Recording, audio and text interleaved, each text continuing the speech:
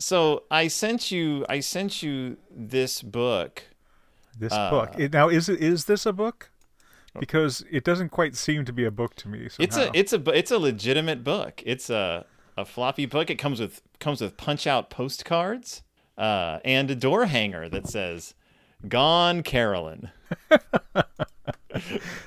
Well, And I can't imagine how much more of a book you can want. well, I mean, but when I question whether this is a book, it's just it sort of seems to be halfway between an actual book of carols and a storybook, Yeah. and it doesn't quite make it to either of those things. But It's halfway between a book of carols and a book near carols, or a book of like involved with carols. I wouldn't even say it gets halfway to a story, except that like there are characters and they Right. do things.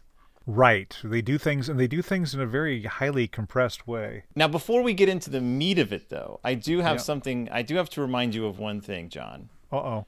The season of singing has come, and that is from the Song of Songs.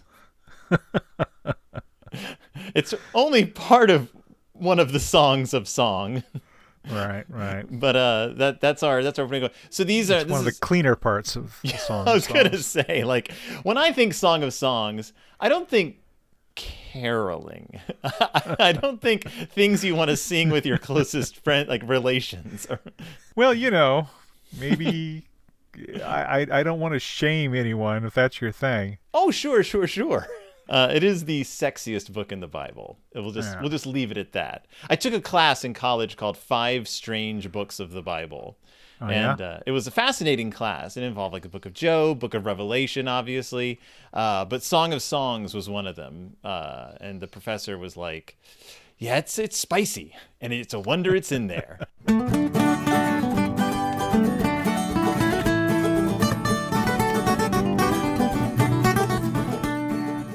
Welcome back to Deep in Bear Country, a Berenstain Bearcast. I'm your host, Phil Gonzalez, and it's Christmas. It's actually Christmas. This is the Christmas episode out of two. But last week's was about the Nativity, and it was just me, and it was just me rambling about Francis of Assisi maybe or maybe not inventing the concept of a nativity. And then I talked a lot about why there were ox in the nativity scene. It was very long, and I talked a lot. But this week, I have a guest on this show, because this week's book is about a very specific thing. And when I read the book, I was like, I gotta have him back on the show. I gotta have John McCoy back on the show, because if there's one thing John McCoy knows about, it's literature. and this is You're using literature in a very broad term here. and a this broad is way. a book about one of the weirdest subcategories of kind of American literature or literary music. It's about Christmas caroling, and a lot of what we think of as Christmas carols came from America in a very specific time, and a lot of those carols are covered. Anyway, it made me think of you, John. Also, I really wanted to talk to you again because it's been too long. Well, it has been too long. It's good to be back here in Bear Country. As probably your listeners know, Phil and I used to do a podcast together a long time ago. And it's good to be chatting books again, even strange little books like this one. Now, you do chat books on the reg, though. You are a book chatter. I'm a book chatter. I yes. Is this the invitation for me to plug my podcast? Yeah, it all ties together. It all circles around itself and comes back to Bear Country. Right. Well, I do a podcast called Sophomore Lit, which was originally conceived to be a podcast about reading books you read in high school, things like Catcher in the Rye and such. But it's kind of grown to be any books you might have read when you were a young person, either a young child or a young adult. and it's a fun podcast, except that it means that I regularly have to read books that are 300, 400 or more pages long, and so I'm very grateful to be on this podcast. Is what I'm saying. This is a very short book, but it shares a little common blood with sophomore lit, because Christmas carols they each have a weird history. And they get a little bit deeper because you learn them as a kid and you experience them as a child. It may not occur to you until you sort of dig into them that there's like each one of them has like sort of like a strange history, a strange past. They have disputed authorships. They have controversies. The Wikipedia section on controversies surrounding Good King Wenceslas is more substantial than the history of the song itself. Well, I was going to get into that because we'll get into that. Yeah, we'll get to that's that. That's actually one of my my little bugaboos about is that. So this book is the Berenstain Bears Go Christmas Caroling, and I believe newest book I've ever covered. This is from 2019. So it came out. I guess the Christmas before COVID hit. We were like, you know what? We need a book that's all about showing up unexpectedly at people's houses and singing directly into their faces. This is a tradition that'll be comfortable and long-lived for the rest of human experience in December of 2019. So it's appropriate. Have you ever gone Christmas caroling? I have. There wasn't a lot to do, as I've said many times before, in the small town that I grew up in. And I think there was one time early on when my wife was visiting, and she's a festive person. She said, let's all go out and Christmas carol. And we went about a block in to the west, I guess, and it was very, very cold, and nobody came out and greeted us at their door, and nobody gave us pudding, so we eventually went back in. I went caroling with, this is a very high school theater thing to do, but I was at a high school theater Christmas party, and we were like, let's go Christmas caroling. So me and the group of like 8 other kids decided to go Christmas caroling around the neighborhood, and we were amazed that we just showed up at people's houses. We knocked on the door, and they would open the door, and we'd just start singing at them. And people actually invited us into their homes and gave us like cocoa and cookies. It was the most like Victorian England thing I've ever experienced in my life. And so in my mind, I was like, oh, this works. This is a thing that like, it's a weird like social contract. Like if you show up singing at someone's house, they have to give you something. But I've covered caroling on this show before in a past Christmas episode. It shares a lot of weird DNA with trick-or-treating, historically speaking. Like if you study the history of wassailing and the history of trick-or-treating, they kind of like meet and branch off throughout European history. Because they have the same like basic concept. You go to someone's house and you ask them for something. Yeah, I mean, it's interesting. You talk about it as being sort of you talk about being so Victorian. I always think of, when I think of Christmas caroling, that bit at the beginning of A Christmas Carol where the lone caroler comes to Scrooge's door and gets terrified by an angry Scrooge. What was he grabbing, a poker or something to? Yeah. And so but that he was singing God Rest You Merry Gentlemen, which is a very English carol. So I do hope we get some into the origins of these carols, because they are quite interesting. We sort of have to, because that's literally all that this book hangs on, is a list of Christmas carols. Well, no, there is a framing story, and I think that framing story is full of interesting little questions. Well, let's get into it then, because this is a Mike Berenstain book, and I'm going to come right out and say it's delightfully colorful. It's a very joyously illustrated book. I think Mike Berenstain, it took him a couple of years, I think, to hit its stride and come into his own as a Berenstain Bears like solo illustrator. And this is a very bright and colorful book to look at. So I'm just going to get that out of the way right now so we can talk about the meat of the story. So how does it begin? Well, it begins on Christmas Eve. And on Christmas Eve, the Bear family is hanging lights on their tree. And I have to say, I find this kind of admirable because whereas we always talk about Christmas creep, it seems like the Bears are determined to keep their Christmas celebrations within the absolute smallest space they possibly can. Right. You know, they're going to hang those lights, and it's going to snow tonight, and all this stuff they're going to fit in the entire season in the next 6 hours. I've noticed that in some movies and children's Christmas specials, there's the whole like, it's time to put up the tree. It's Christmas Eve, and I'm like, I mean, maybe there's some sort of tradition where that happens, but when I was a kid, we took care of that weeks in advance. The days leading up to Christmas were all about getting ready for family to come over. No, we would put the Christmas tree up sometime early in December, and unfortunately, somewhere in the mid 70s, early 80s, my parents decided that we needed to get on board the whole natural tree thing, and that's great, except that that means that if you've put your tree up in December 2nd, it will be absolutely bone dry by December 14th. Yeah, your living room will simply be covered in the sharpest pine needles you've ever experienced. I remember going through that as a kid. I grew up in Texas, and our house was not huge, but it had a very high ceiling, which meant we could get a pretty tall tree. And I just remember that thing just shedding into the shag carpeting. And I don't know how many times my mom had to vacuum to get rid of all those pine needles.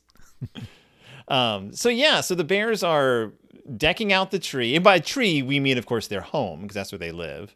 Right. Grizzly Gramps and Gran are helping out. They're hanging garland on the fence, and the all three cubs are taking on the task of putting bows on the mailbox, which the mail is not even coming the next day. So I don't know what purpose that serves. Right. But as you said, the first snowfall of the season begins on Christmas Eve, and that triggers a memory in Grizzly Gramps of the Irving Berlin White Christmas, which is not quite. I get the feeling that he really wanted to put it in here, but he didn't want to pay for the royalties because exactly that is still a song very much under copyright. Yeah, and the reason you say this is because they don't sing White Christmas. He mentions it's going to be a White Christmas, and then Grizzly Gran responds with a lyric, but as conversation, so there's plausible deniability. I mean, it's pretty smart on Mike's part, but because he says it looks like gonna be a White Christmas, and Grizzly Gran says, just like the ones we used to know. It does not say sings Gran; it just says agreed Gran. Right, and then Gramps turns to her and says, last Christmas I gave you my heart. right. And then Grizzly Gran says, when you think about it, Die Hard is Christmas. I'm dreaming of a white Christmas, just like the ones I used to know. The snow is coming thick and fast, and Farmer Ben pulls up in a one-horse open sleigh, and this is where the plot really takes off. This is where the story begins. Before we get into that, how did all this snow fall in what seems to be like 15 minutes? That Farmer Ben is already on a sleigh. Mm-hmm. Well, Farmer Ben lives next door. I mean, we know that his farm is within walking distance. I'm more confused about how the snow got that thick. Have they just been outside that whole time? Right, because you mentioned it's a very colorful book. The first in the first picture, it looks like Indian summer here. It's like Yeah. it's like it looks like it's got like a balmy 65 degrees as the sun is setting, and then suddenly, boom. Not unlike the Midwest today, because yesterday it got up to 60 degrees, and then today it got up to 20. So. Oh wow! We had that big storm blow through. So maybe maybe the Bears got caught in a Derico, and we're holding out for Ben to show up in his one horse open sleigh, which he does, which is being pulled by the horse Bess, who we've met in the past, and he invites them all to go on a sleigh ride. And here they jump into the most on the nose carol they can, which is Jingle Bells. And I want to say something here, which is one of the bears asks about what a bobtail is, and the farmer says, "Oh, look at the way I've trimmed Bess's tail. Yeah, that's called bobbing." Now, I want everyone out there to know. I grew up in near farm country. Bobbing is docking. They actually cut off a part of the tail. Yeah. So this is a little bit whitewashing the I mean, country life. I suppose Ben could have said, "I cut off part of her tail," and that made it into the song. and I'm coming for your tails next. Why do you bob a horse's tail, though? I don't know. Why do people clip Doberman's ears? I mean, they do. Like, Bess is a farm horse. She's like a workhorse. I just can't imagine what. Don't they use their tails to keep flies away? Like, isn't that like a thing? People do bad things to animals. It's the lesson of the Berenstain Bears Go Caroling. I do want to point out that Ben does not know how to sing Jingle Bells. He sings Jingle Bells, jingle all the way. Oh, what fun it is to ride in a one-horse open sleigh. Bells on bobtails ring. He sings the first two lines of the chorus and then the last two lines of the first verse of Dashing Through the Snow. Because the song begins, dashing through the snow in a one-horse open sleigh, over fields we go, laughing all the way. Then Bells about to... And I feel like Ben just starts singing and messes up, and they're all just like, "Oh, bells on bobtails ring." Like, Ben's old. We don't really just... I thought it was just edited for time. This is like on The Voice when they sing a song that's like originally 4.5 minutes long and they sing it for 45 seconds. But making this work, so jingle bells, jingle all the way. Oh, what fun it is to ride in a one-horse open sleigh. Bells on bobtails ring, making spirits bright. Like, it doesn't even work. The verse of Jingle Bells and the chorus of Jingle Bells are two very different moods. Yeah. Yeah. Speaking of which, of course, Jingle Bells, otherwise known as, I think, Dashing to the sleigh song. It wasn't originally called Jingle Bells. I think it was called Dashing Through the Snow, and it had like a million verses, didn't it? Yeah, it's a great. I mean, I used to have this Disney album that had all the verses on it, and it's got like the Now the Ground is White, Go It While You're Young, Take the Girls Tonight, and Sing a Sleighing Song. And I'm always saying, because Jingle Bells isn't a Christmas song.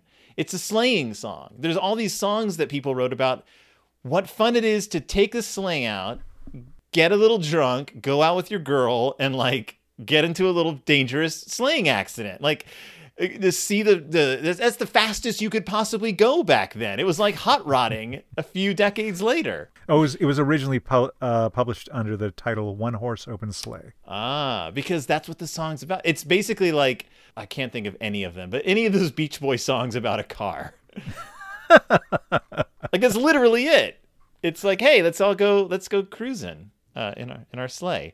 And then in the song, they end up getting in a horse accident. They end up crashing drifting into an open bank and getting upsot. So then it becomes Teen Angel. Yeah. Yes, the famous last verse of One Horse Open Sleigh, where you find out the whole song is being sung by a girl whose boyfriend died in a horse accident, which probably happened more often than not. Dashing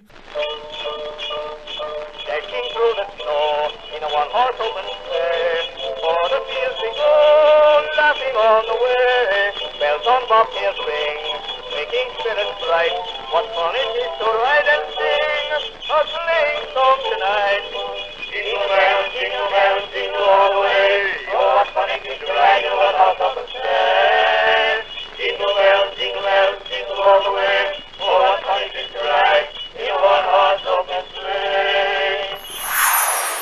They do not get into a horse accident. Ben quickly changes the subject off of his poor horse's tail, and they drive through the night, and they hear someone singing, "Joy to the world, the Lord is come." An old 18th century carol, English carol. This is by Isaac Watts, who was a pretty big deal. Mm-hmm. He was what was it? He was like I just know he wrote a lot of hymns, but he's also like I think like he was like either a philosopher or a mathematician or something like that. He wrote like, the way that the English clergy do. The English clergy do a lot of things other than just be clergy. They also solve crimes all the time. They solve crimes, and they form the basis for characters in Alice in Wonderland. His poems were parodied in Alice's Adventures in Wonderland. Oh yeah, there we go. And he was quoted in David Copperfield. Yeah, a pretty famous guy. Why do some songs go from being hymns to carols? Like, why was Joy to the World the song that people were just like, I'm going to sing this not at church? Well, I don't know. If you actually open up like a hymnal that's either a Protestant or a Catholic hymnal, you'll see that some of the things that are considered carols are actually Advent songs. Mm-hmm. And some are actually Christmas songs, and properly you're supposed to sing like "Come, O Come, Emmanuel" in Advent, and you're supposed to sing "Joy to the World" on Christmas Day. So there was a liturgical background to these things that is largely lost on the Bears. It is largely lost on the Bears. I guess my question though is like, why did some of these songs slip into the popular consciousness? Like, even if you don't go to church, Joy to the World. Well, it's a banger. It is. It's got a really good tune, and it's and I think it's also got an easy interval. I think it's just about an octave. Yeah. So I think most people can probably fake it, even if they can't really sing. And I guess like if you have a chorus of children, that whole like, and heaven and nature and heaven and heaven and nature, like that sounds like that's easy to achieve, but it also like sounds nice. Sure. It's because when you get those kids repeating the sounding joy. Yeah, sure. Joy to the world, the Lord is come. Let earth receive her King. Let every heart prepare him room. And heaven and nature sing, and heaven and nature sing, and heaven and nature sing. No, I remember there was a point somewhere when I was about 8 or 9 where I started to kind of get the whole concept of counterpoint, and I loved Joy to the World for that, and I also loved Angels We Have Heard on High for that, because the the bass line is a completely different thing, and so it's so the Bears who are singing Joy to the World are the Bear Country Carolers, and Ben's all, get out of my sleigh and go join them. Right. Well, he says he has chores to do, and it's like the middle of a blizzard on Christmas Eve, and I feel like he's got to be like the worst farmer in the world if he's still got chores to do. At this point, he just headed out in his sleigh. He's like, I'm really busy tonight, but there is Mrs. Ben. So he's probably left her at the house to do the chores. He's like, I'm going to go take old Bobtail Bessie here around and see if we can pick up some of our neighbors, take them around, circle around town for one song. And as soon as we meet up with anyone else, I'm going to dump them out of the sleigh. Yeah, I have a feeling this is like it's not me, it's not you, it's me kind of thing. He just wants them gone, and he's coming up with whatever lame excuse he can give. Right. And that lame excuse is the Bear Country Carolers, who are out on Christmas Eve rounds. They're out on their Christmas Eve rounds, singing from home to home. Cousin Fred is with them, and Farmer Ben has to go back, do some chores. See you when you get there. He drives off with a jingle of bells. And I guess now the Bear family is joining the carolers. Right, and this is where your moment to shine comes in, John. Right, right, right. Well, I just wanted to, you probably were going to mention this anyway, but just like how What Child Is This is a rip-off of the great medieval song Greensleeves, Good King Wenceslas is a rip-off of a completely different song that is not a Christmas song. It's actually a spring song from the 13th century called Tempus Ades Floridium, about saying time has opened the flowers, and those lyrics are actually very charming, very, very, very lovely. And if people would like to hear a good modern performance of that, there is a Czech band called Euphorica. Okay. And somewhere long ago, I got a if you like this, try this thing, and I started listening to Euphorica. They do medieval songs, but they do it with a kind of a, I don't know. They use original instruments, but it's kind of a modernization of them anyway. It's these 4 Czech women, and I love listening to their stuff. I think I'm like one of 6 subscribers to their YouTube channel. So everybody get out there and subscribe to them, and do look up Tempus Ades Floridium. Tempus Ades Floridum surgent namque flores vernales in omnibus imitantur mores quod frigos lesera treparant calores cernimus hoc fieri per multos labores sunt preta plena so Good King Wenceslas is a controversial song because it's not about Christmas, and it took over a song in the public consciousness that is also not about Christmas. It is a pretty cool legend. Fred begins telling the story of King Wenceslas, who was not a king to begin with. He was a lord. He was granted his kinghood after death. But it was about how this Bohemian king lord is going out and helping the poor in the middle of a snowstorm, and his servant is behind him and is like, it's too cold, I can't go on. And Wenceslas turns around and is like, see my footsteps? Just walk in my footsteps and you won't get lost. And then he turns around and just keeps walking, and the guy's like, that's great. And that's literally what the song's about. And he helps poor people. And the song's idea, though, is like, look, be a good person. Like, if you're rich, no matter how rich you get, no matter how high and mighty you think you are, it's still your job to go out and help people who have less than you, which is a good message in a holiday song, I think. But yeah, people were pretty peeved about it. There's a whole section in Wikipedia about like all the critics of the song and is this a good song or not? It wasn't a song that I grew up with, but I have a fondness for it. Oh, it's another banger of a tune. Mm-hmm. It's a kind of a funny thing, though. You think that this poor guy following Wenceslas around is being told, "Yeah, walk in my footsteps."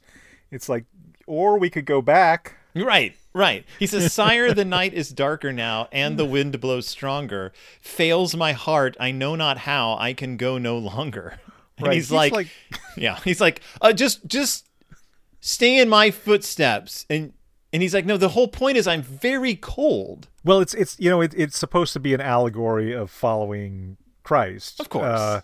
At least from the lyrical standpoint, and that's nice. But allegories always break down at some point because the thing that the analogy you're making comes with its own set of problems. Mm-hmm. It's the where you only saw one set of footsteps I was carrying you. Right. It just poses more questions than it answers. It is kind of the opposite of footprints in the sand, though. It's like when you saw only one set of footprints, that was when I turned around and told you to just walk in my footprints rather than like address the fact that you're very cold. I'm very sorry. There's a very famous cover of this song by William Lloyd Webber, Andrew Lloyd Webber's dad. There you go. So if you're looking for a new William Lloyd Webber track to listen to this holiday season, well, let me set you up with this one. Yeah, it's funny to remember that Andrew Lloyd Webber like came from a family. Like he came from a pretty as they say posh family. Wow. And yeah. By the time he was 14, William Lloyd Webber was already a well-known organ recitalist. So, Wow. yeah. Which is, I guess 1928 was still a year when you could become a well-known organ recitalist. Well, people had organs in their homes back then. My grandma had one of those parlor organs. It was a little pedal pump organ. You know what? And we did too. yeah. You just reminded me that we had a weird little organ in our house. I was very young, but it had like knobs on it. But was that a mechanical one, or was it an electric one? Cause I'm pretty sure it was electric. Because like the Wurlitzer organ was really popular not the Wurlitzer, the Hammond organ. The Hammond organ was really popular in the 60s, and it became the staple of rock and roll from that time, because they didn't have keyboards other than that. They had the piano or a Hammond organ. But what my grandma had was like an actual stand-up organ that had bellows that you would operate by pumping these pedals like you were like pumping a bike or something, and you had to pull out the little knobs, the little stops, just like you would if you were playing an actual organ. Wow. Yeah. No, ours was, God, I must have been like 5 when they got rid of it. And now I'm like, did my parents like, were they hoping, like, did my dad like hear like Hooked on Bach or Switched on Bach and was like, my son, one day. There was, this is way afield, but there was a huge culture of parlor music in America, and the people were expected, in the late 19th, early 20th century, if you wanted music, you got to make it yourself. Well, yeah. And that's why sheet music was super popular. And when recordings came along, the question was like, well, they can't be copyrighted because the sheet music is the copyrighted thing, and so a lot of places, a lot of states, the recordings weren't copyrighted; they were patented, right? And so it's all a big mess. And you say because of that, yeah. Sorry, go ahead. I was gonna say, you say it's far afield, but like that ties directly into singing Christmas songs. Like that's one of the main times people would all gather around the parlor and like belt out songs. Right. But, if you look at the sheet music from that period, what strikes me is how incredibly hard it is to play. I don't know if you play piano. I had like 8 years of lessons when I was a kid, and I barely play the piano now. But I have a lot of old sheet music because I like it, and I've opened up like this stuff, and it's insanely complicated, these things. And people were just playing it in their parlors, Yeah, because what else did you have to do? Like you just practiced piano, especially if you were like the middle daughter who probably wasn't going to get married off. You learned the piano, and then when the guests would come, they'd be like, "Play us that song," and you'd be like, "Yes, mother." Like that was your lot in life, and you smiled and you did it. Anyway.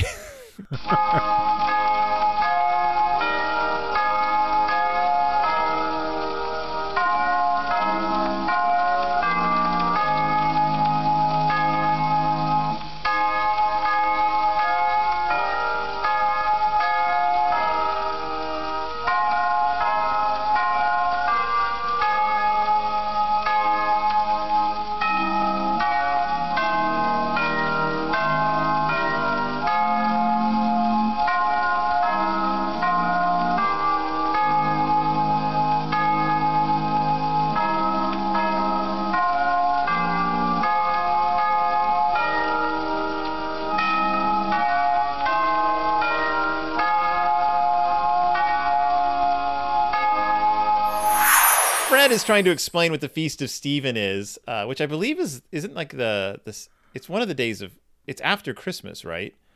Yeah, I don't Yeah, know. You'd have to ask a Catholic. All those feast days. It's December 26th. But it doesn't matter because Fred is unceremoniously cut off by the carolers singing, "We wish you A Merry Christmas. Yeah, this seems to keep happening in this book. Like the people are getting like musicked off the stage, just like they're at the Oscars, going too long. Yeah. Well, everyone hates Fred is kind of just the way the Berenstain Bears books work anyway. And he's like, I have very useful information related to the subject at hand. And they're like, shut up, nerd. And they move on to the next. Right. We Wish You a Merry Christmas is the most specifically, this is a wassailing song. This is a song that was written to be sung door to door, because it is the one song in this book that deliberately demands food of the people who are being sung to. Right. Famously, figgy pudding. Right. Yeah. Yeah. No, the figgy pudding. You know, the as everyone should know now from watching Great British Bake Off, the whole world of Christmas puddings is like a whole subcategory of you know, people say that in Britain pudding means dessert, but I think that when you say a pudding, right, you're referring to a very specific kind of bready baked. You know, it's like a moist batter that's been baked and has often preserved fruit and sometimes like preserved meat and stuff in it. Yeah, the pudding, the pudding that we think of as the British Christmas pudding, the figgy pudding, predates what we think of as the traditional holiday pudding. I love that the whole like history of figgy pudding is like, here's paragraphs about figgy pudding, but at the end of the day, we really don't know what they were referring to, because there's like 5 different things referred to as figgy pudding throughout history, and each one sounds progressively more awful. Some involve fish, which I'm just like, nope. But when you look at the like puddings, because like it was originally a way to like preserve meat. So you would preserve the meat with its own fat, but you would also put in like dried fruits and stuff to help and then you put it in a casing. But then as dried fruits like became more plentiful and cheaper and easier to distribute, people started tending more towards the fruit end of the pudding, while keeping in like I believe the fat in order to act as a preservative. But right. It's a complete mystery to most, I think, Americans, like what a pudding is. And also, what are figs doing in Britain at the time? Aren't figs like Mediterranean? I think it's said that figs, we don't know if they were actually referring to figs, because figgy could mean something else. It could mean fish, I guess. I believe that figs was a general term for any dried fruit. Back then, I think they would just call any fruit, or was that plums? Maybe I'm thinking of plums. I think plum is what they called any dried fruit. Fig was fish. Or something. Some people say it's actually piggy pudding, and I find that absurd. If you want a recipe for it, 9 figs and boil hem and wine, and bray hem in a mortar with lied bread, temper it up with good wine, boil it, do thereto good spicere and whole raisins, dress a hit, flourish it a buoy with pomegranates. If you want to make your own figgy pudding. Very good. And then the Milner comes in and tells a tale about, I don't know, someone farting in someone's farting. face. It all comes down to farting. Come to find out, most literature from that era was just one big fart joke. One and opera what the shota sota. We all had to memorize it. Oh, yeah. So they sing "We Wish You a Merry Christmas." They go to Squire and Lady Grizzly's house, the richest bears in bear countries. They demand figgy pudding. They don't sing, "Now bring us some figgy pudding." They say, "We all want some figgy pudding." Which I don't know where they got that from, but they don't sing "The good tidings we bring to you and your kin," which is what I learned when I was originally a little kid. But Honey doesn't know what figgy pudding is, and so she wants figgy pudding. So they get invited in for some Christmas pudding. We wish you a Merry Christmas. We wish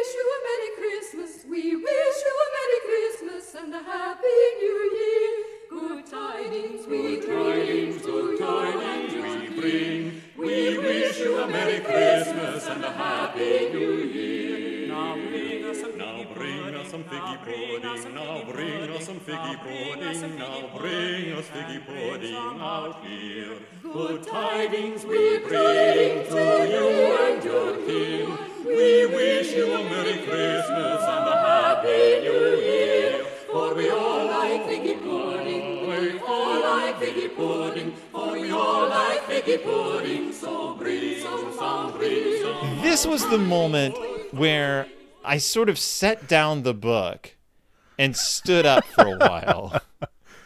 Because this is the most bewildering moment, I think, in a modern Berenstain Bears book. Please explain what happens.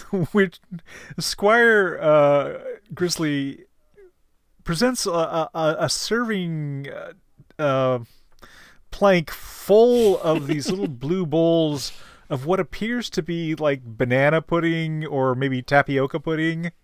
It's like they're like these little blue Fiesta-ware bowls, and in the background there are at least there are 7 more, but the implication is, all through the house there's just every surface is covered with these bowls of pudding.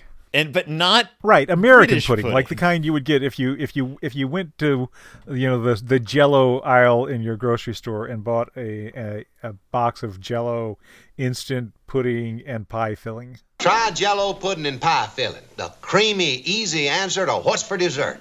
Good.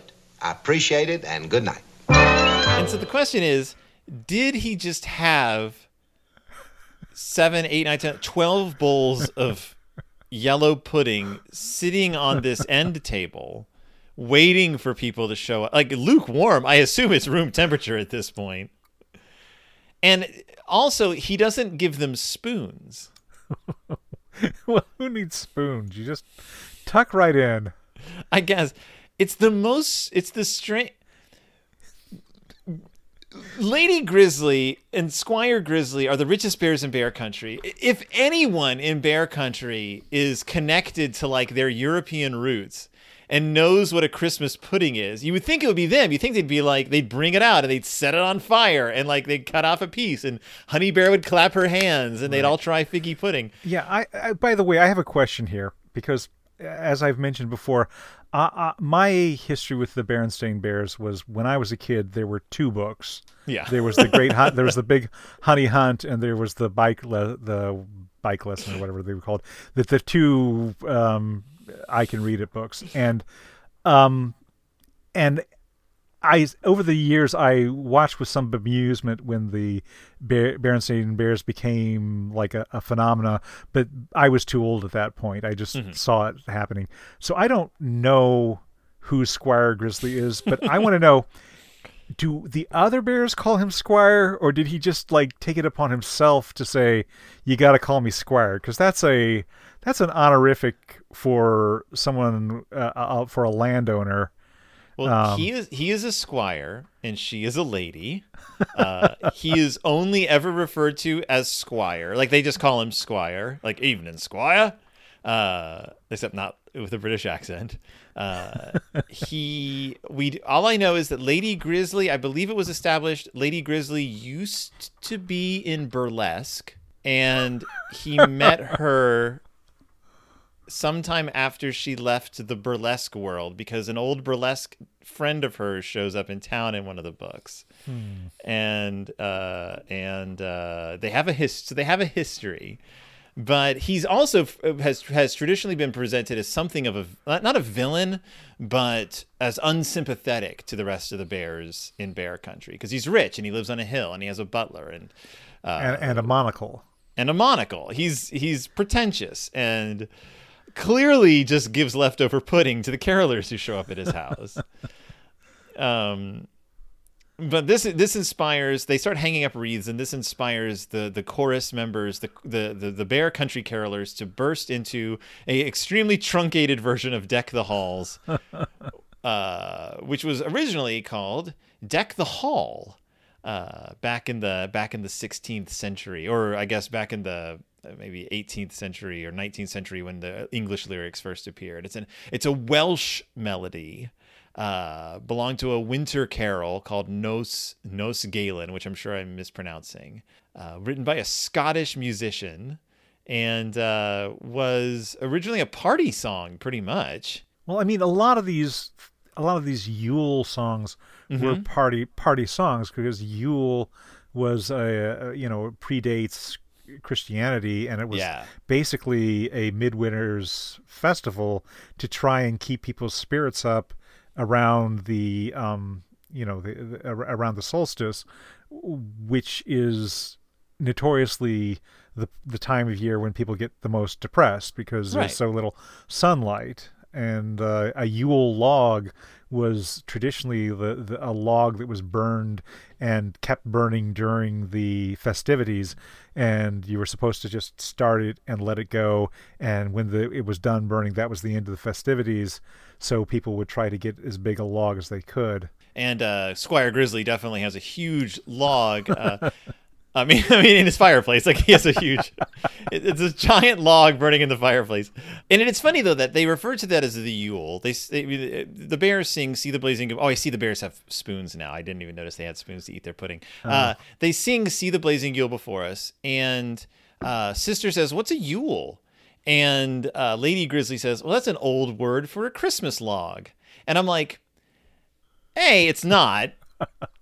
B, there's no such thing as a Christmas log. There's a Yule log, and then sometimes people have them at Christmas. But I know that the Yule log is a much bigger deal in a lot of other countries. There's like the Yule log cakes. I think there's isn't there one where there's a Yule log that poops? Isn't there some tradition? Hold on. Pooping Yule log. It's a Catalan log that poops candy at Christmas. Oh. The Salt Catalan holiday tradition involves a log that's fed scraps of food for several weeks leading up to Christmas. Then it's beaten with a stick and implored to poop out a Spanish nougat called turrón. It's the Tio de Nadal, the poo log. So the log has, and if you search it, there's just all these delightful logs people have created that are squatting down. They look like little dogs, but they have like 4 legs or 2 legs, and they're supposed to be pooping. They're making fun little faces. Mm-hmm. This is a tradition that I think needs to live on in America, right? But not in Squire Grizzly's house. They sing "Deck the Halls," which, as you said, this is a Yule song, and it's about trolling the ancient Yuletide carol. It uses words that don't even mean anything to most singers anymore. Right. Well, that's the way. That's the case though with a lot of. That's the case with a lot of words that you learn when you're a kid. You learn them specifically for one song, and you don't question that, or you learn like a locution like "be that as it may," which is a use of the subjunctive, and nobody or very few people actually use the subjunctive tense, but people know "be that as it may." Sorry, subjunctive is a mood. I grammar nerds. It's not a tense. According to what I'm looking at here, the Yule lyrics came later. I mean, Yule logs were adopted by Christianity pretty early on because that was when when Christmas was established as a Christian holiday, it was taking over from Saturnalia, right? And actually, that was another huge controversy. Was a lot of you go back to the literature back then, a lot of clerical people tutting the idea of turning a big party into something that's supposed to be religious, and the fear that you're just encouraging people into drunkenness and into debauchery, and what does that have to do with Christmas anyway? Yeah. I mean, what does that have to do with Christ anyway? Because there was no Christmas. There was going to be a Christmas, and this is the thing that's funny is there's these little glimmers of that come through, in either Yeah. the Yule log or the Christmas tree, or in A Christmas Carol.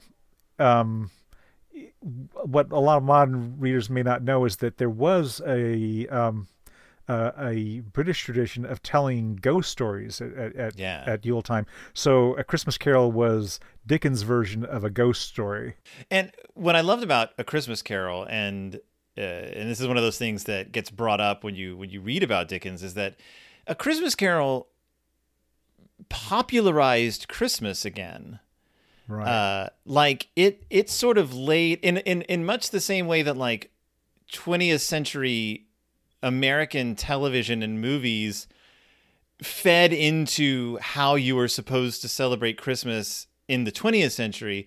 A Christmas Carol really informed the way people started celebrating Christmas again in the 19th century. It popularized some of those songs again. Like Dickens was kind of like harking back to a earlier time, a more idealized Christmas, and then people were like, "Oh, this is a pretty cool thing to do." I want to talk a little bit about what you said earlier, which is the notion of Christmas being a time to, the days are getting much shorter and the nights are getting colder, and you have these celebrations where you make as much noise and light as possible to kind of shout back at the darkness, is how I always put it. And how whenever people say like, Christmas is, people celebrate Christmas differently all over the world. It's like, well, yeah, people like yell at winter differently all over the like. there's this like sort of like human defiance in the face of like the loss of the sun that people have been celebrating and standing up for since, I guess, probably humanity began. Right. But if you go to Australia, of course, Christmas is celebrated with like as sort of this mid-summer moment there where people are supposed to get together with their families, but it's more like this moment of quiet in the midst of summer. It's always weird when you make those, when you can finally make that connection. There's the famous bossa nova song, "The Waters of March." And when I was a kid and I heard that the first time, I fell in love with it. I always thought, oh, this is a song about thaw coming in spring, because it's talking about waters flowing in spring. And I thought, oh, this is about the thaw after winter. But it isn't. It's from a Brazilian writer, and it's writing about the Brazilian experience of March, which is at the end of a long summer. You have the sudden rainy season, and it's seen as sort of this relief or this renewal.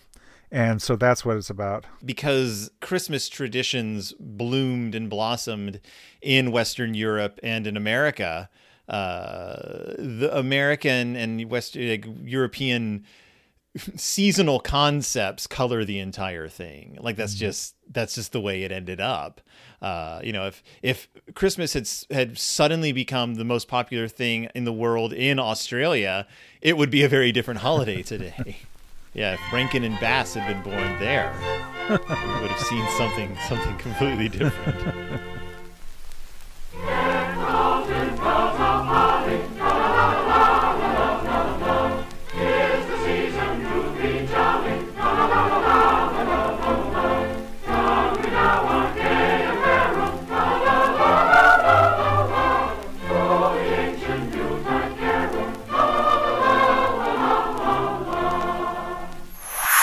So the carolers make their way back to Farmer Ben's farm.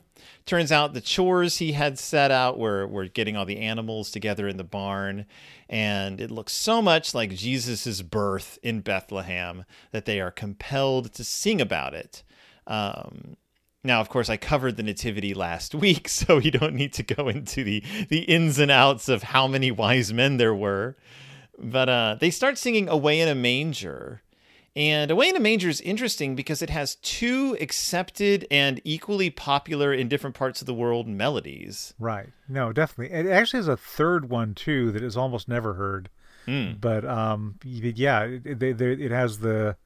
it has the one, the Away in a Manger, no crib for a bed. And it has the Away in a Manger, no crib for a bed. And I think that the first one you did was the British version, like the one that people in England hear. And The other one is the one that is more familiar in America. I'll tell you one thing about Away in a Manger, though, was not written by Martin Luther. I don't know where the idea came. I mean, I'm sure I could look it up, but the generally attributed to Martin Luther, I just can't picture Martin Luther sitting down and writing, "Away in a manger, no crib for a bed, the little Lord Jesus laid down his sweet head." And then he nailed it to the Right? cathedral walls. It doesn't seem very I don't know, Lutheran to me, like in the most specific sense of the term. There's a whole lot about the attribution of the authorship to it, because the guy who wrote it like copyrighted it incorrectly, and so like it ended up getting attributed to somebody else. It's pretty confusing, and I don't quite understand how it happened. But when I was a little kid, this was my favorite Christmas carol. Oh, really? Anything about a little baby, like when I was very little, anything about a little baby, I thought was just the most like amazing thing in the world. Well, my favorite was "O Little Town of Bethlehem," and that was because it had those really weird 19th century chords. It had these like incredible schmaltzy chord progressions, and I adored those. Yeah, I'm going through it in my head now. Yeah, and it also has like these really apocalyptic lyrics at the end. Like, what was it? It was like apparently it was an older tune. It was collected by Rafe Vaughan Williams, which probably explains why the chords were so absolutely crazy. Is it the hopes and fears of all the years? Yeah, but there was like even more. It was like the I love the part was, "So God imparts to human hearts the blessings of his heaven. No ear may hear his coming, but in this world of sin, where meek souls will receive him still, the dear Christ enters in." It's so like it's so dour in some ways. And well, that's one of the reasons I always liked God Rest Ye Merry Gentlemen, because I love any Christmas song that just mentions Satan. That's like, because it's just like, hey, don't forget that Jesus was born. Like, don't forget the reason for the season, to save us all from Satan's power. And you're like, oh, wow. Like, Satan doesn't usually get brought up on Christmas, but okay, if we're going there. I also liked how dark We Three Kings would get, because that was a song written for like children to sing in a pageant, and the myrrh is mine, its bitter perfume brings to light a gathering gloom, sorrowful sighing, bleeding, dying, sealed in a stone cold tomb. Yeah, it's like, we know that's what myrrh stands for. It represents the dressing of the body. Yeah. But like to think that the king would sing it to like Mary, to be like, I'm bringing myrrh because he's going to grow up and die in his 30s. Right. Yeah. Yeah, the whole Magi bit is very strange when you think about it, you know. Oh, yeah. This whole idea that they're going to follow a star, you know, because stars rotate around the sky. What exactly does that mean? Did they kind of win their way back and forth, or? Well, I thought that the idea was that because they were astrologers, they were following the star like in like the general, like in like the astrological sense. Like the stars have led us in this, like we read the stars, and there's this one star that stands out, and doing our astrology stuff, we're heading in this direction. Well, they say that the star came to rest over Bethlehem.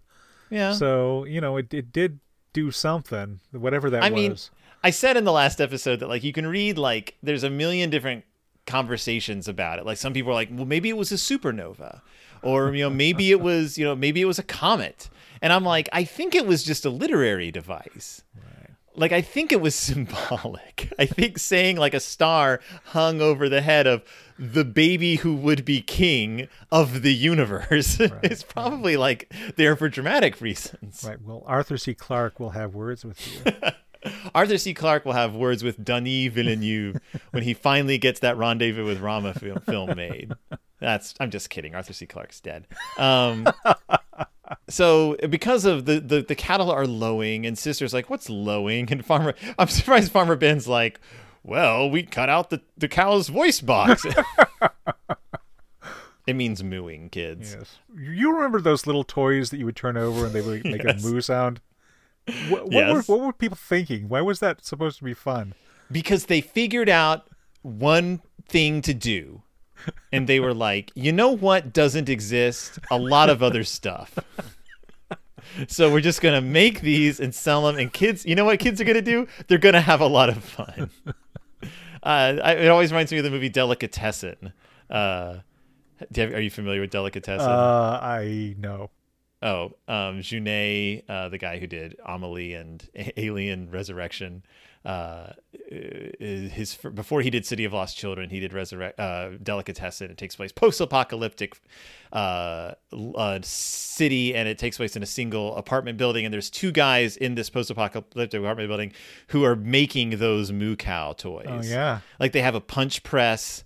And they drill the holes, and one guy makes the bladder that makes the moo, and they build it, they glue it together, and they test each one. But they're doing it for no reason because there's nothing around them. But like that's just what they do. They spend their lives making these little these moo cow toys, which like Bossy the cow. Away in a manger, no crib for a bed. A little Lord Jesus laid down his sweet head. The stars in the heaven looked down where he lay. The little Lord Jesus asleep in the hay. So now they head to the chapel in the woods where they're welcomed by Preacher and Mrs. Brown. There's hot chocolate at the door. There's a nativity outside. And now they're singing, "O come all ye faithful, joyful and triumphant," as they walk into their, as we have discussed in the past, vaguely Quaker chapel. The Bears' religion is based on Quakerism, but we're not really sure how it all fits together because they have their own traditions. But they all line up, every bear in Bear Country, and they sing, "O come all ye faithful." And the final page of the book actually has a little bit of sheet music to it, which I thought would be in the rest of the book, but they save it for the end. That's the thing about this is this book, as I said at the first, features a lot of carols, but it doesn't really... I don't know who it's written for, because if you're a kid listening to this, I don't know that you are super familiar with these carols to begin with, and you're not going to learn these carols from reading this book. When I was a kid, I remember we had at Christmas a Whitman Christmas carols book, and I've looked it up. It was published. The version I had was from 1969, but Whitman had been making this Christmas carol thing since, I guess, the 30s, and that had like all the sheet music in it, and you could actually like play something. This I don't know what you're supposed to learn from this. My parents had a collection of 78s of Christmas carols that I would listen to over and over again, and that's where I learned all my Christmas carols from. What, you had a Victrola? We had a stereo system that could play 78s. Oh right, so yeah. So we didn't. It wasn't like a wax cylinder. For me, 78 was just what you played when you wanted to hear voices super fast. No, it was what I played when I wanted to hear a choir sing Rudolph the Red-Nosed Reindeer. Yeah, this book is about Christmas caroling. It's not about the carols, and it's not about the song. It's not about the songs or the singing of the songs. It's about the very act of caroling, going about your neighborhood, singing to people, and enjoying the songs. Yeah, but you know, if you look back on it, they really only sing to Squire Grizzly.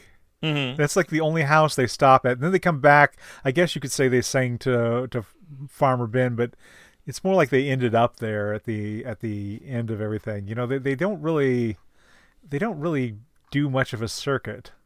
Look, if you're out trick-or-treating and there's a house on a hill that you know is giving out endless candy bars, you beeline to that house and you spend Halloween there. If there's a guy handing out bowls of pudding, and letting you warm yourself by his giant log. Yeah. Then you go to Squire Grizzly's house and you're like, he's the richest bear in bear country, and we're just going to hang out here tonight. Because that's the book. Oh, and there's also a word find at the end. Did I send you the word find? No, I did not see the word find. Oh, it also yeah, as you mentioned before, it includes 4 postcards and a holiday door hanger. That's right. So the postcards are in the middle. They are postcards. Like, you can mail them. You punch them out. One is it's the picture of the bears going into the church. It says Season's Greetings. There's a picture of the bears caroling. It says Merry Christmas. There's a picture of the nativity scene. It says Merry Christmas. And there's a picture of the final image with the sheet music, and it says Season's Greetings. But it's the doorknob hanger that is my favorite, because it is Ben waving to the bears as he arrives at their house. You would supposedly hang this on your front door, and it just says "Gone Carolyn." So when your neighbors swing by, I guess on their own caroling rounds, they'll be like, "Oh, don't knock on this door. They've already gone Carolyn." Yeah, we used to just tie a stocking around the doorknob. Hang a tie.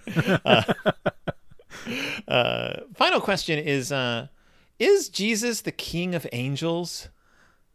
Come and behold him born. Well, that's in the song, yeah. I just looked at that and I was like, I never think of referring to Jesus as the King of the Angels. I mean, I guess he is. I mean, he's the king of it. He gets to be the king of everybody, doesn't he? I guess, but you think like for so long the angels were like just relaxing, and then all of a sudden one day they're like, we have a king? King of Angels. I sense a rebellion coming on.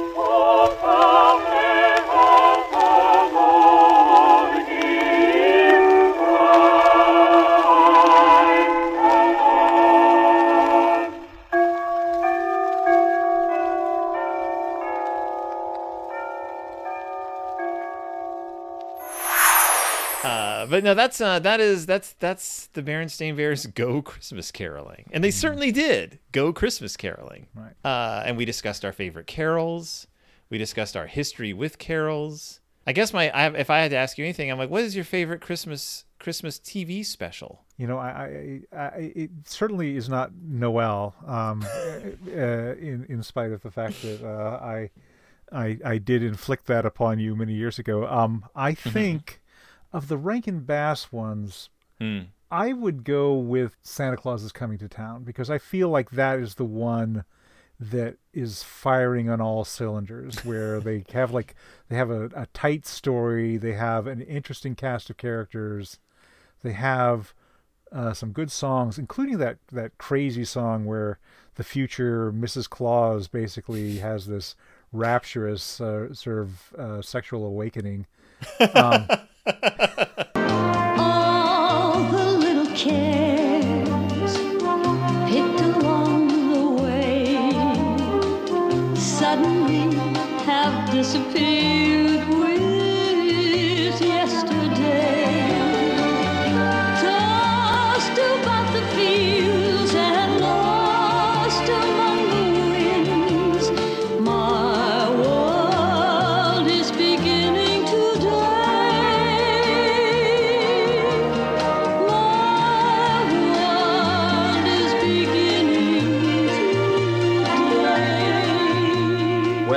Jessica realized the first thing she had to do was set Chris and the others free. No, but I think that one's pretty good, and Mickey Rooney isn't as weird as he would later get. You know, by the time The Year Without a Santa Claus came along, he was really kind of chewing his delivery. I want a DVD of Santa Claus is Coming to Town that says, and it has a quote on the cover that says, "Mickey Rooney isn't as weird as he will later get." John McCoy. Well, I mean, remember, like in The Year Without a Santa Claus, like when the final verse is being sung, he goes, "I dreamed unpleasant dreams. There'll be no year without a Santa Claus. I dreamed unhappy things." I don't remember that, but I will remember that from now on. You know what? I'm gonna have to go to the mat for the weirdness of two Rankin Bass specials that I love for their sheer weirdness. One is I think it's The Life and Adventures of Santa Claus. Yeah, that's a later one. That's a later one. Yeah, it's based on the L. Frank Baum novella, and it's very serious and very like Lord of the Rings. But I enjoy it for its sheer weirdness and audacity. And then 'Twas the Night Before Christmas. Oh yeah, which is a nonsensical mess. Makes no narrative sense, and Santa Claus is a real jerk in it. But for some reason, I just love when that special would come on when I was a kid. Like, it was so weird, and I just loved it so much. Well, even A Miracle Needs a Hand is probably the best song in any Rankin Bass special. That is true. Unfortunately, it's surrounded by a bizarre, like, why doesn't the boy believe in Santa? You wish, and I'll whittle. You drip while I try. Let's all try to help a little, 'cause even a miracle needs a hand.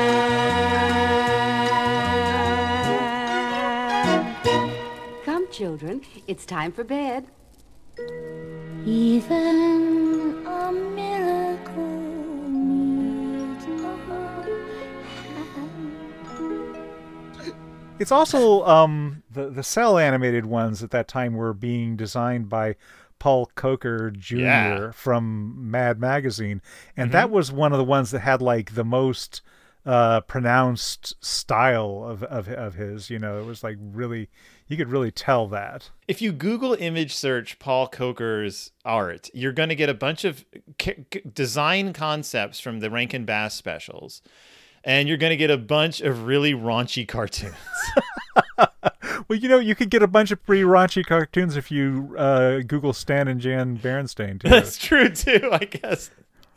But I'm saying the Google algorithm for Paul Coker is a lot more evenly divided than it is for Stan and Jan Berenstain. Because he liked to draw snowmen, and he liked to draw buxom ladies. And also, I guess, cartoon mice. But yeah, he's one of those illustrators that once you know his style and then you go back and you watch these specials, you're like, oh wow, like his fingerprints were all over these. Right. Well, you know, the other great mad artist who worked for Rankin Bass was Jack Davis, who designed for Mad Monster Party. That's right. And Mad Monster Party was written by Harvey Kurtzman. And it shows, and it's called Mad Monster Party. Isn't it like strangely long? It is. Well, it was like I think it was meant to have a theatrical release. I don't know if it did. That's one of those movies that I can see like going to see when I was a kid.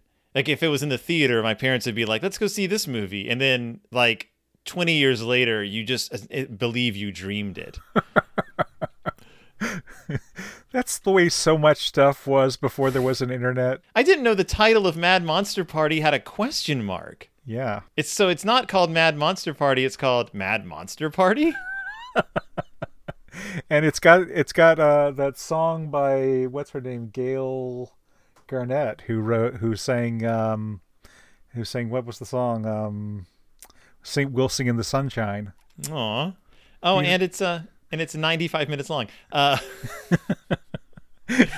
Boy, this podcast is sure taking a sharp turn away from Christmas caroling bears to... Yeah, We'll Sing in the Sunshine by Gail Garnett. Yeah, she was from New Zealand? Yeah, New Zealand. A New Zealand-born Canadian, which is like the best of all worlds.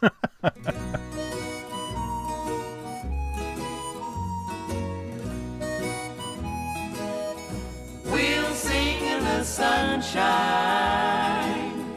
We'll laugh every day. We'll sing in the sunshine. Then I'll be on my way.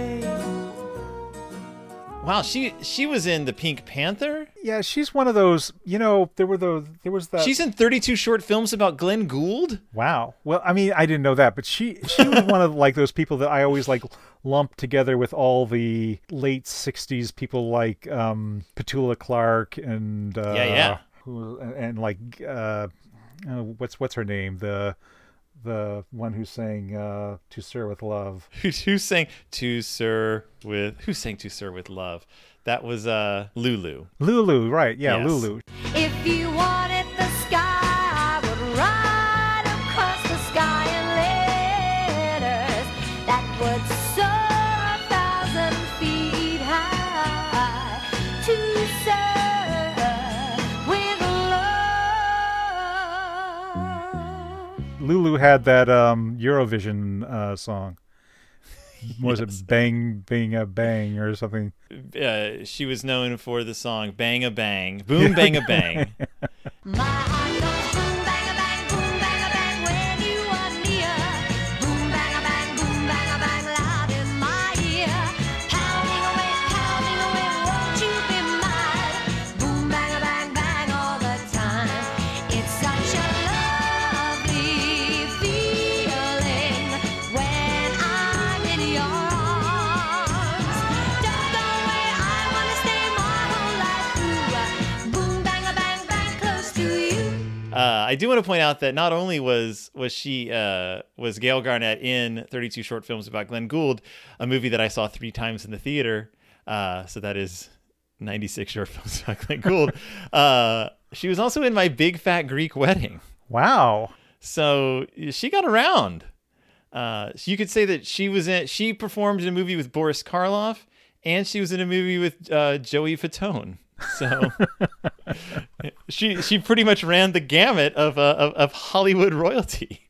Wow. Speaking of everything, I guess that's what we're talking about now. Is just everything. This has just turned into a stream of consciousness where John and Phil remember little known. Not even remember. We're literally like, what was that woman? Hold on while I Wikipedia To Sir with Love. Oh, are you referring to the novel by E.R. Braithwaite or the movie directed by James Clavell? Wait, it was directed by James Clavell? The movie was written and directed by James Clavell. Of Shogun fame? Of King Rat, Taipan, Shogun, and Noble House fame. What a weird world. Why did he direct To Sir with Love? Sidney Poitier and James Clavell wanted to do the film, but Columbia was reluctant. They agreed to make the film for small fees, provided Poitier got 10% of the gross and Clavell 30% of the profits. And then there's a really off-color comment. But yeah. James Clavell, man. I don't know if he ever directed another movie, but he sure did direct To Sir with Love and write Shogun.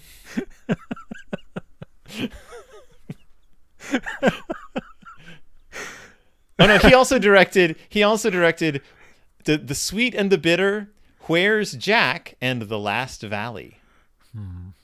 And Five Gates to Hell, and Walk Like a Dragon. He directed a lot of movies. To Sir with Love was his third movie.